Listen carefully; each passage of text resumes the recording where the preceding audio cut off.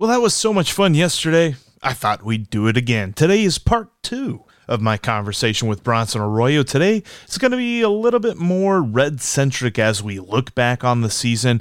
Bronson's going to tell you why he did not think that this season was a disappointment. And we're going to talk about the player disputes with the owners and everything coming up with this labor dispute and CBA.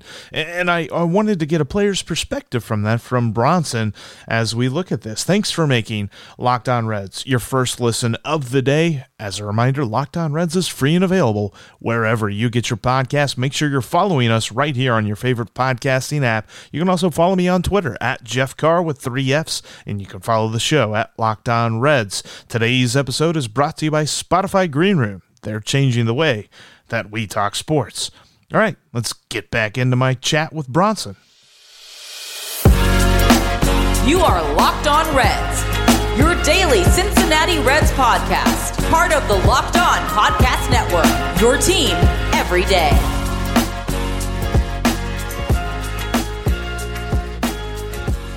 I kind of wanted to talk to you about the season a little bit for the Reds, like kind of in retrospective what happened, because there's 2 ways to look at it. For most people, we kind of wanted the Reds to be in the playoffs this year. We thought that they had the talent and they were going to be able to stretch it and make it to the playoffs.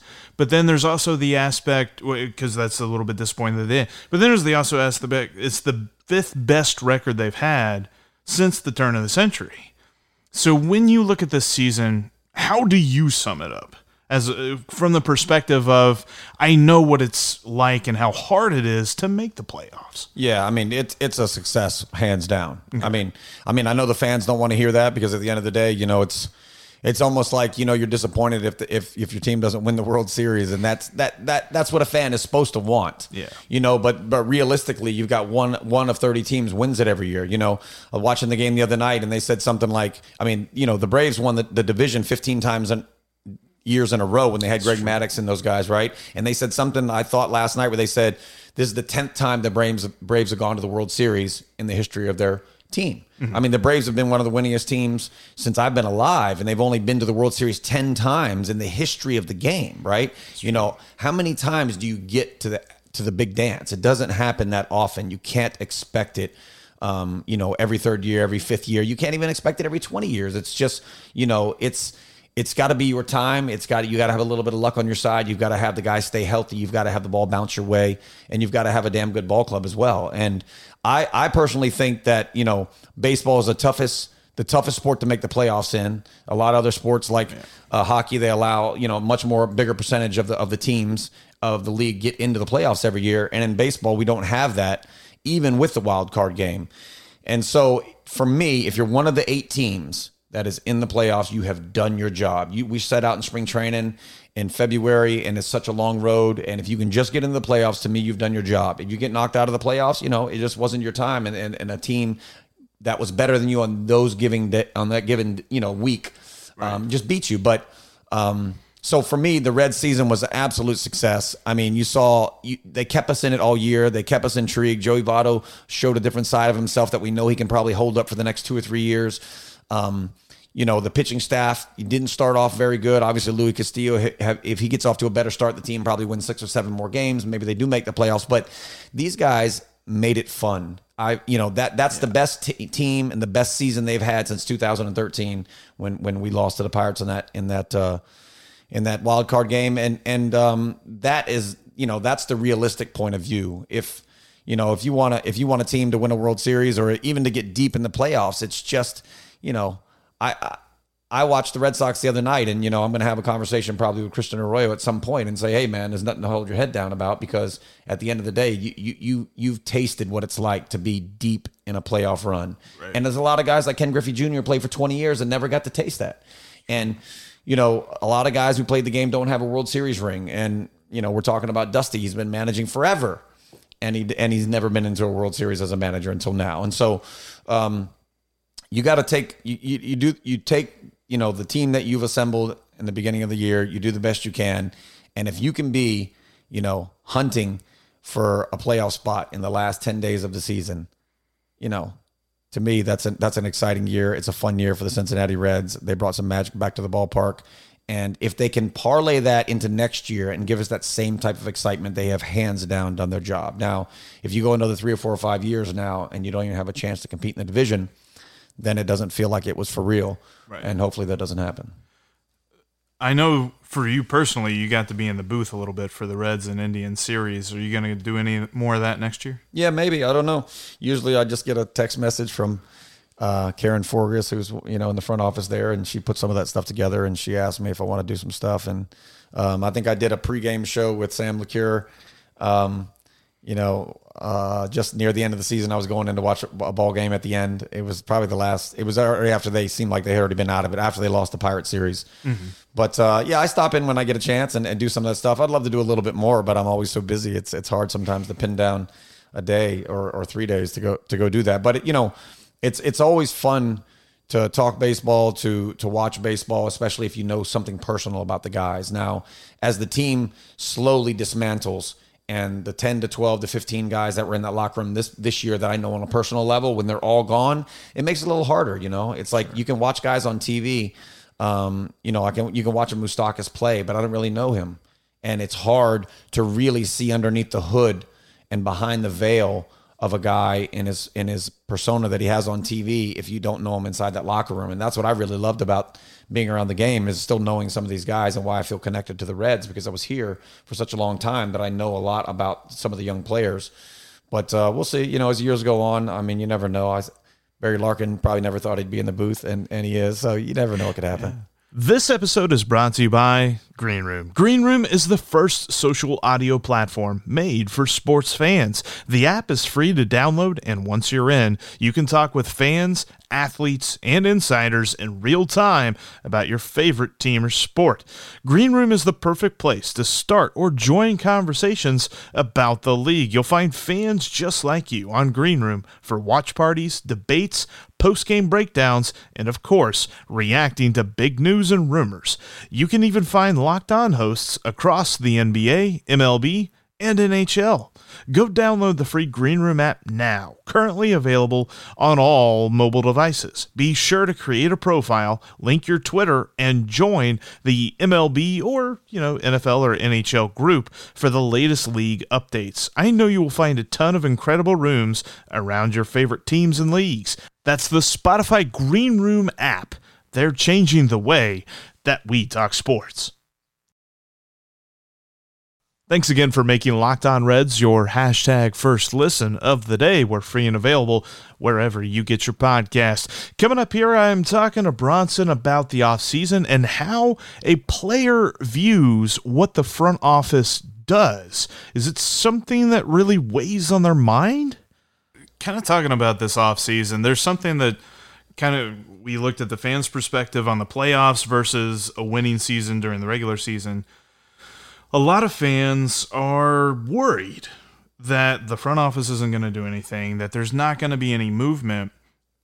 As a player, when you saw a year that you're like, man, it feels like we were probably a couple wins away from really blowing this thing wide open.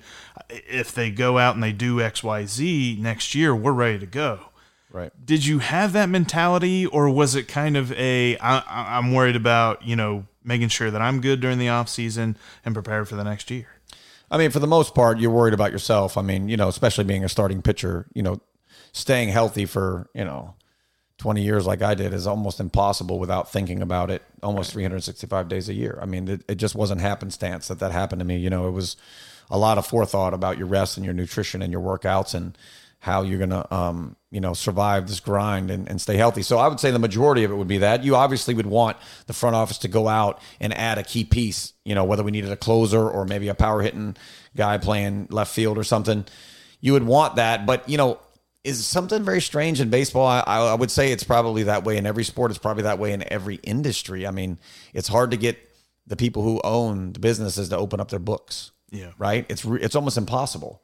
I mean, I don't think sports owners open up their books for anybody, right? They don't want people to see behind that veil. They don't want to know how much money they're making, because then, obviously the players would have more leverage to ask for more money.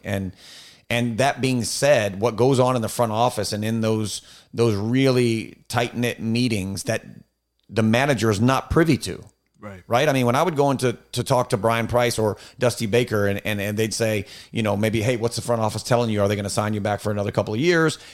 I'm asking Dusty the same thing, and he doesn't know what's going on with me, and I don't know what's going on with him, and we're both just kind of going through our agent trying to figure out what the organization wants to do. You would think that a manager who's been there for multiple years, like a Dusty Baker, would be inside the meetings, and he'd be saying, hey, if we have the money, I want Sin Shu Chu on this ball club next year. I need Joey Votto signed for 2 more seasons. I want Bronson Arroyo for 2 more, even though you think he's getting old. Whatever it is, those conversations are not happening with baseball people. That's just business people. And because of that, you don't know what's going on inside the organization. So, if they don't go out and sign a big piece, maybe Phil Castellini could sit here and have this podcast with you, and he could explain to you what's going on, and he could tell you why it is they do and don't sign certain guys, and in years if they actually lost money or if they didn't lose money, or what their break-even point is, or how they view the game when it comes to ownership and how much money they need to make, and then how much of that you're willing to spend or lose to win more baseball games, right? Nobody knows what this is, and every individual owner obviously is different in the way he thinks about it, and the people that are invested into that organization, how do they think about it? When the Red Sox sit around the table, it's not just going to be one guy. It's going to be, you're going to have Tom Warner there. You're going to have a group of people who invested in this company, and they view it as a business. And obviously, winning is a successful business for the most part, but you never get a direct answer from these guys ever, and they don't have the conversation with you. So, from a fan's perspective, you want the Reds to just go out and be like, we're right on the verge. Why don't you just go get a $200 million starter, go get Max Scherzer, and let's call it a day, right? Right. That's what you want to say. And it would be really nice to know if that would be possible. Or if maybe the guys in the front office or in the ownership are just so greedy that they can't let it go. You want to try to win with a team that is undervalued. Like, it's very difficult to compete against the Los Angeles Dodgers when they have a TV deal that's worth $3 billion and the Reds TV deal is worth maybe a tenth of that, if not or less, right? And so it's hard. I've had those conversations with Phil Castellini, not about the numbers, but about how hard it is to be an a smaller market team, and how the game is continuing to get more and more imbalanced, and how hard it is to try to make the playoffs on a club like this. And there's a lot of moving parts here. And unless, like I said, that they want to be totally transparent, which no one ever does, and that's the way I've lived my life, is very transparent. And I think that is the best policy. But across the board, I mean, people who make a lot of money in the world, they're never open in the books. It's interesting you say that, because there was that news thing that came out, and it was like, I think literally earlier on Monday, ESPN reported that there's pretty much a foregone conclusion that it's going to be a lockout on December the 2nd because of all the CBA stuff and how far apart the owners and the union are, despite what Rob Manfred had said. I think it was probably about a month and a half ago. He tried to make some statement, said that everything's peachy keen, and nobody bought it. What was there ever a point in your career where you had to deal with stuff like that? And how do you view what's coming? Because for most people who look at the sport, they understand what's coming, and it's probably not going to be very good. Yeah. I've definitely had my fair share of conversations back when Donald Fear was the head of our union. Those were the early days for me. My first big league camp was 1997. It was the first time I sat in a union meeting, and I had no idea what I was in for. I didn't know what a union meeting meant. And when you sit there and listen to the seriousness and the bitter taste that was still in their mouth from 1994, and how many guys lost money, and how much it impacts people's lives, and also from the player standpoint, how greedy the owners seem to be. Right. That's from our standpoint, but we obviously don't get to see the ins and outs of everything. So that's just what we're assuming. Those meetings were eye-opening, man. In that first year, I mean, they were talking about a lot of stuff that I had no idea what was going on. And as you play the game and the longer you're in the big leagues, you learn a little bit more about arbitration. You learn a little bit more about free agency. You learn a little bit more about, things that can happen, like collusion. Or, owners talking in the offseason and guys getting the same offers from multiple teams. All these things you don't think about when you're young. And so I've definitely had my fair share of the stuff. I felt like while I was playing, we were never on the verge of a strike. Since 94, in my mind, I felt like the deal was always going to get done. Since Tony Clark has taken over the union, the first couple of negotiations and the first few years that have gone by have been very, very easy. The owners were making a lot of money. Everybody was doing good, but COVID has thrown a curveball to people. And also there's just more information out there. As time goes on, people evolve, right? Organizations evolve. And I think players get more hip to the game and owners get more hip to the game about, where they're losing money and where maybe we shouldn't be giving the players this big of a pension when they retire or whatever it is, right? There's all these moving parts going on.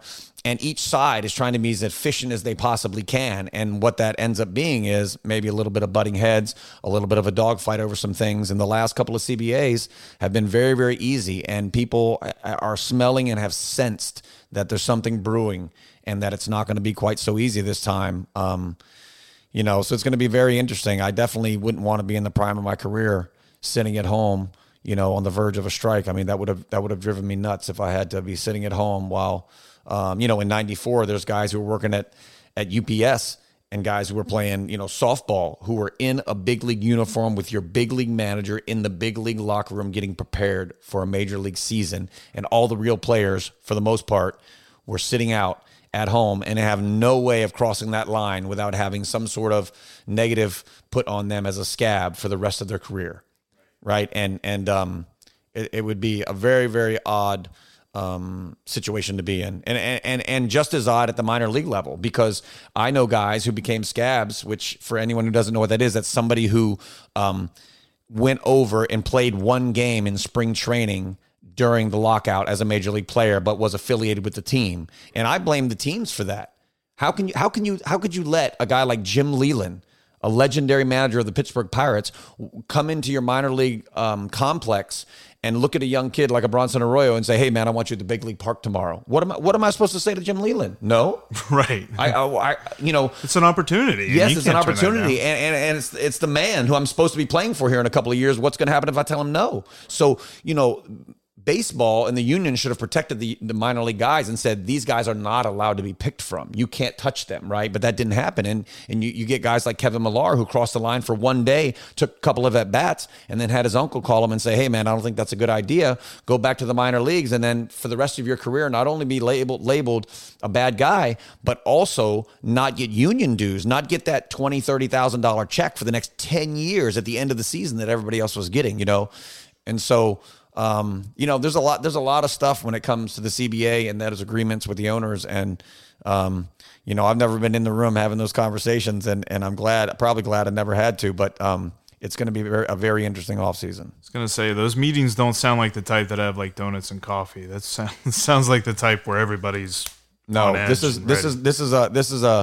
a Bill Gates divorce. I mean, this is like two lawyers sitting on each side of each person. And, it's part of the reason why Tony Clark has gotten some criticism for being the head of the union, because in years past, Michael Weiner, who passed away from brain cancer, and he had taken over for Donald Fear, and for a lot of years those guys were high profile lawyers, right? And you felt like you had some sort of a leverage because they were just smart as a whip when it came to business in that way. And Tony, being an ex-player, he brings something to the table in that regard, but he doesn't bring that lawyership, on that side. And you're dealing with a bunch of sharks here, man. I mean, these are big dogs you're playing with, right? This is not a little petty game you're playing with. And so, there's been some skepticism on what's going to happen going forward, because like I said, the last couple of agreements went pretty smooth. I mean, they were, the biggest thing they were arguing over in the last one was meal money.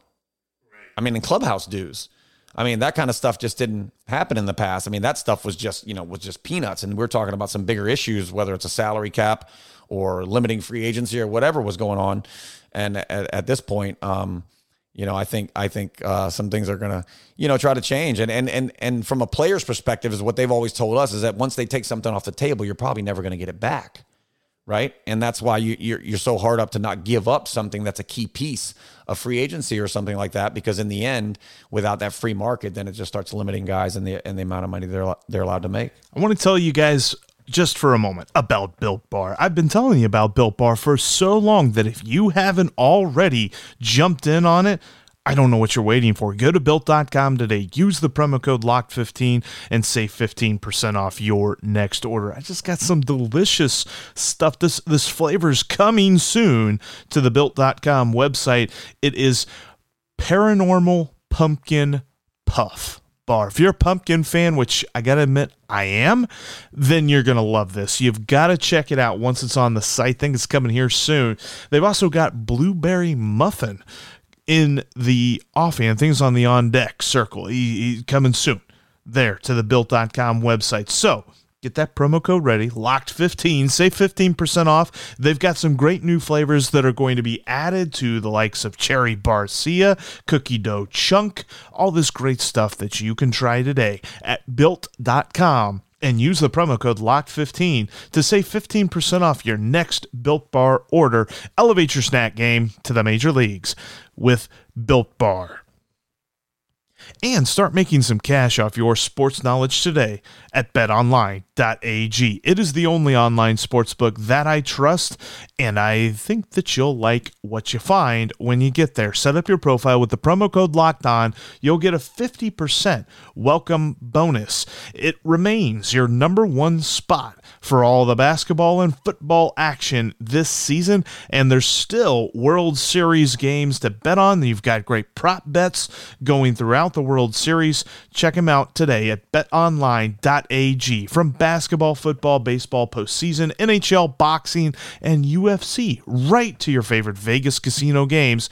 Don't wait to take advantage of all the amazing offers available for this upcoming 2021 basketball season, especially when we look at college basketball. That's betonline.ag and set up your profile today with the promo code LOCKEDON to get 50% added on to your initial deposit.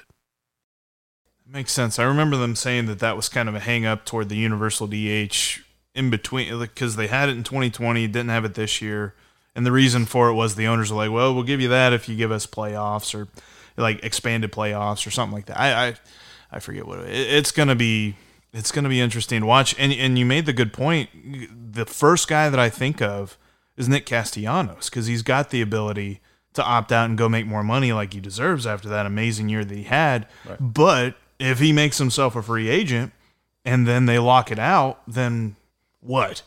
Right. I mean, that would suck. Right. Yeah. Where do your negotiations go? Yeah. Right. I mean, you've got owners who are wanting to negotiate with players, but you've got this other big elephant in the room that you're having to deal with, which is, are we even going to play?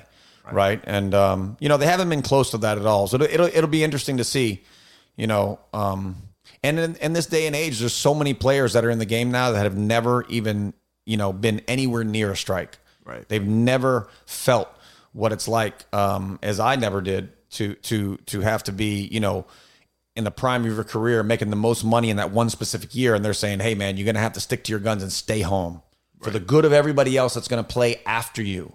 Not for you and not for your teammates, but for the guys who are going to play 20 years from now. You're going to have to stick to your guns and stay home for a while. And maybe you're not going to get paid for half of that contract. And that's, with guys already not making half their salaries or whatever they didn't get from COVID in 2020, guys have already taken a hit.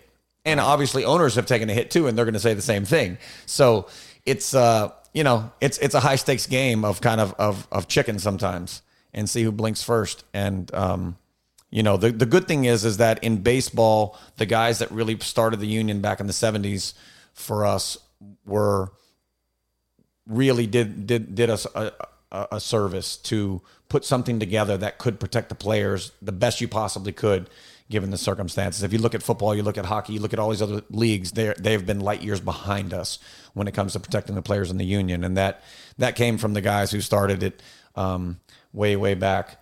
Right. In the days when Koufax and guys were still playing on the Dodgers. I had one final question, and it's not really a small question. It's kind of a bigger one. But when you look at a pitcher, what tells you that he's good?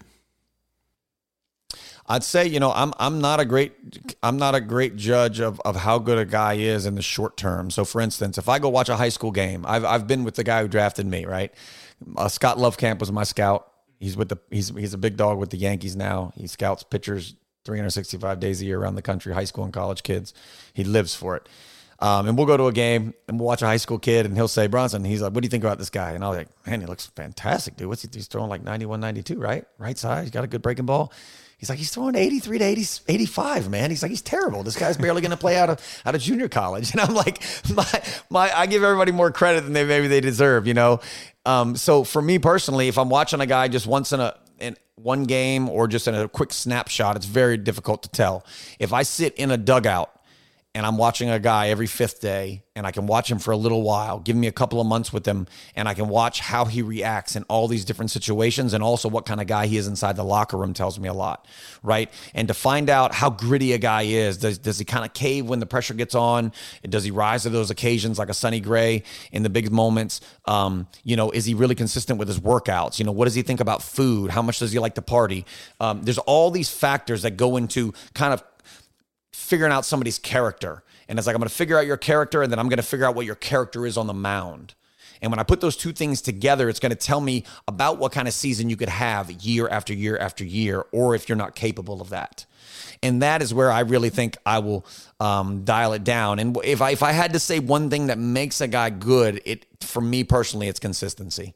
It's very rare to get a guy, guys I played with, let's say, a very regimented, Mike Leake was very regimented. I was very regimented. And it's why you look at our career and it's kind of, just very flat line. There's not these huge up and downs where you win 21 games and then you're hurt for 2 years. You just, you're winning 12, 13, 14 games every year and just nice and consistent. And maybe you're not, you're never going to be a number one or number two in the game, but you know what you're going to get out of us.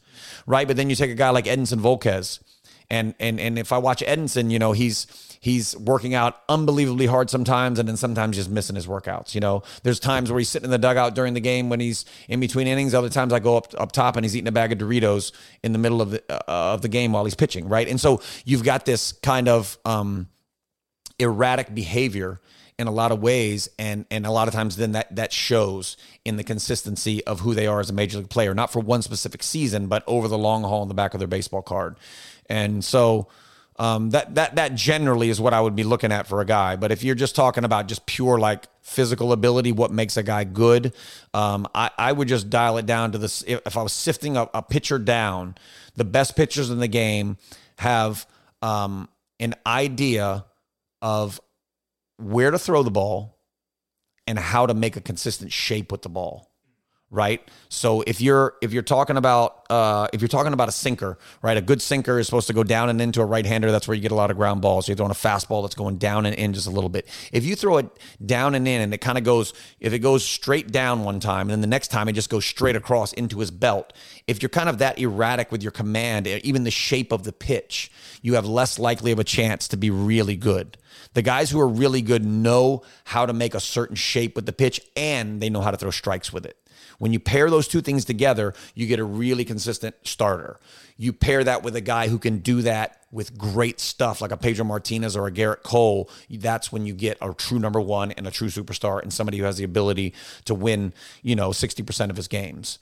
Nice. Because I always think, I'm like, man, it feels like Castillo and Gray, like it feels like the talent's there, and just there's something that's a disconnect to really having them being in that upper echelon of the league, because I felt like they could be, and I know that Castillo really struggled to begin this year, and he had an amazing comeback in the second half of the year, the way that he performed. But you just look at those first 2 months, and you're like, man, and kind of like you said, it's the up and the down, right?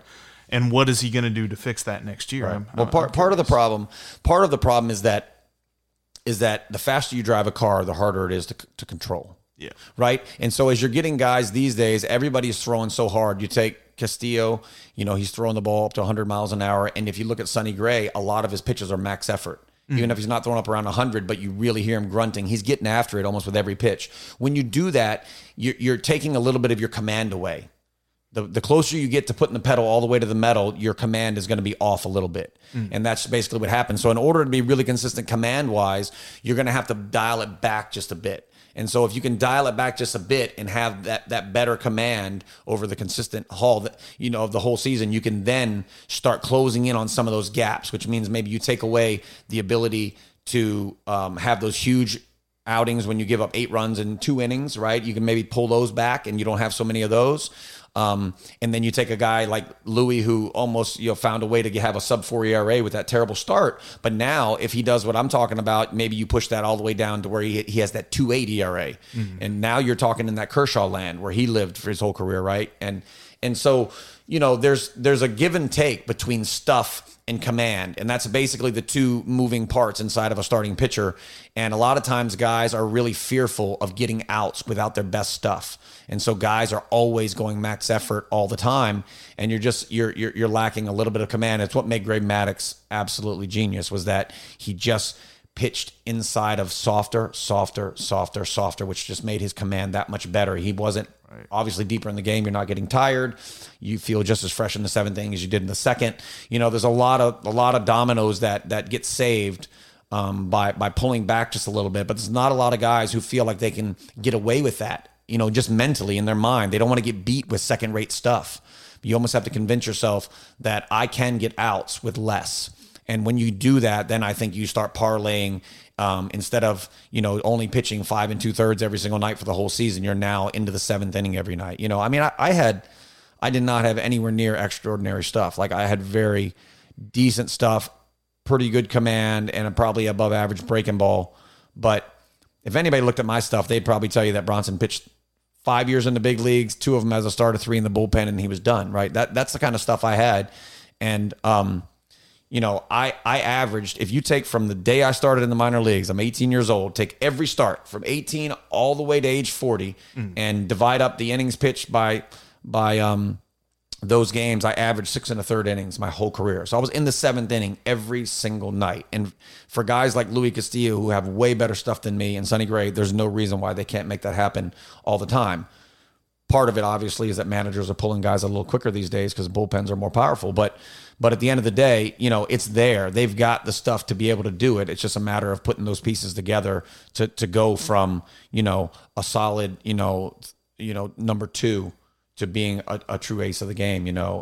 If you look at Clayton Kershaw's numbers, his numbers are so much better than a guy like Luis Castillo, but stuff-wise, they're just as comparable. I mean, Louis probably has better stuff, but Clayton has this way of being consistent with his shape and his command over a long haul, and he just knows how to beat guys.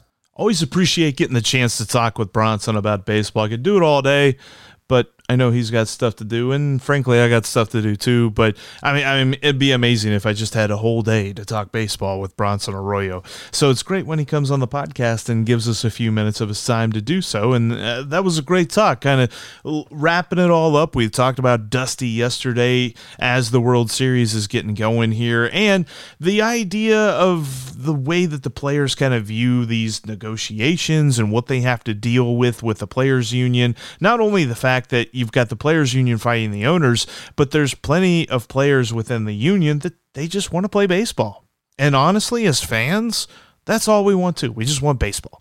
So hopefully these negotiations don't take that long and we'll get baseball and we won't have to have a delay. There's more to come from that. There's more news, so much more news that's going to be coming from that. We'll keep you covered every day here on the Locked On Reds podcast. Thanks again for making us your first listen. Make sure that you're following the podcast. That way you can make me your first listen every day, talking about some good Reds stuff during the off season, because there's never a day out of this year or next year or any year for that matter that I don't want to talk about the Reds. Coming up tomorrow, I got an idea, and I got to give a shout out to my friend Dave. He gave me this idea to kind of go around the diamond and take a look at each position and whether or not the Reds will get comparable or even better performances at that position next year. That's coming up on tomorrow's podcast.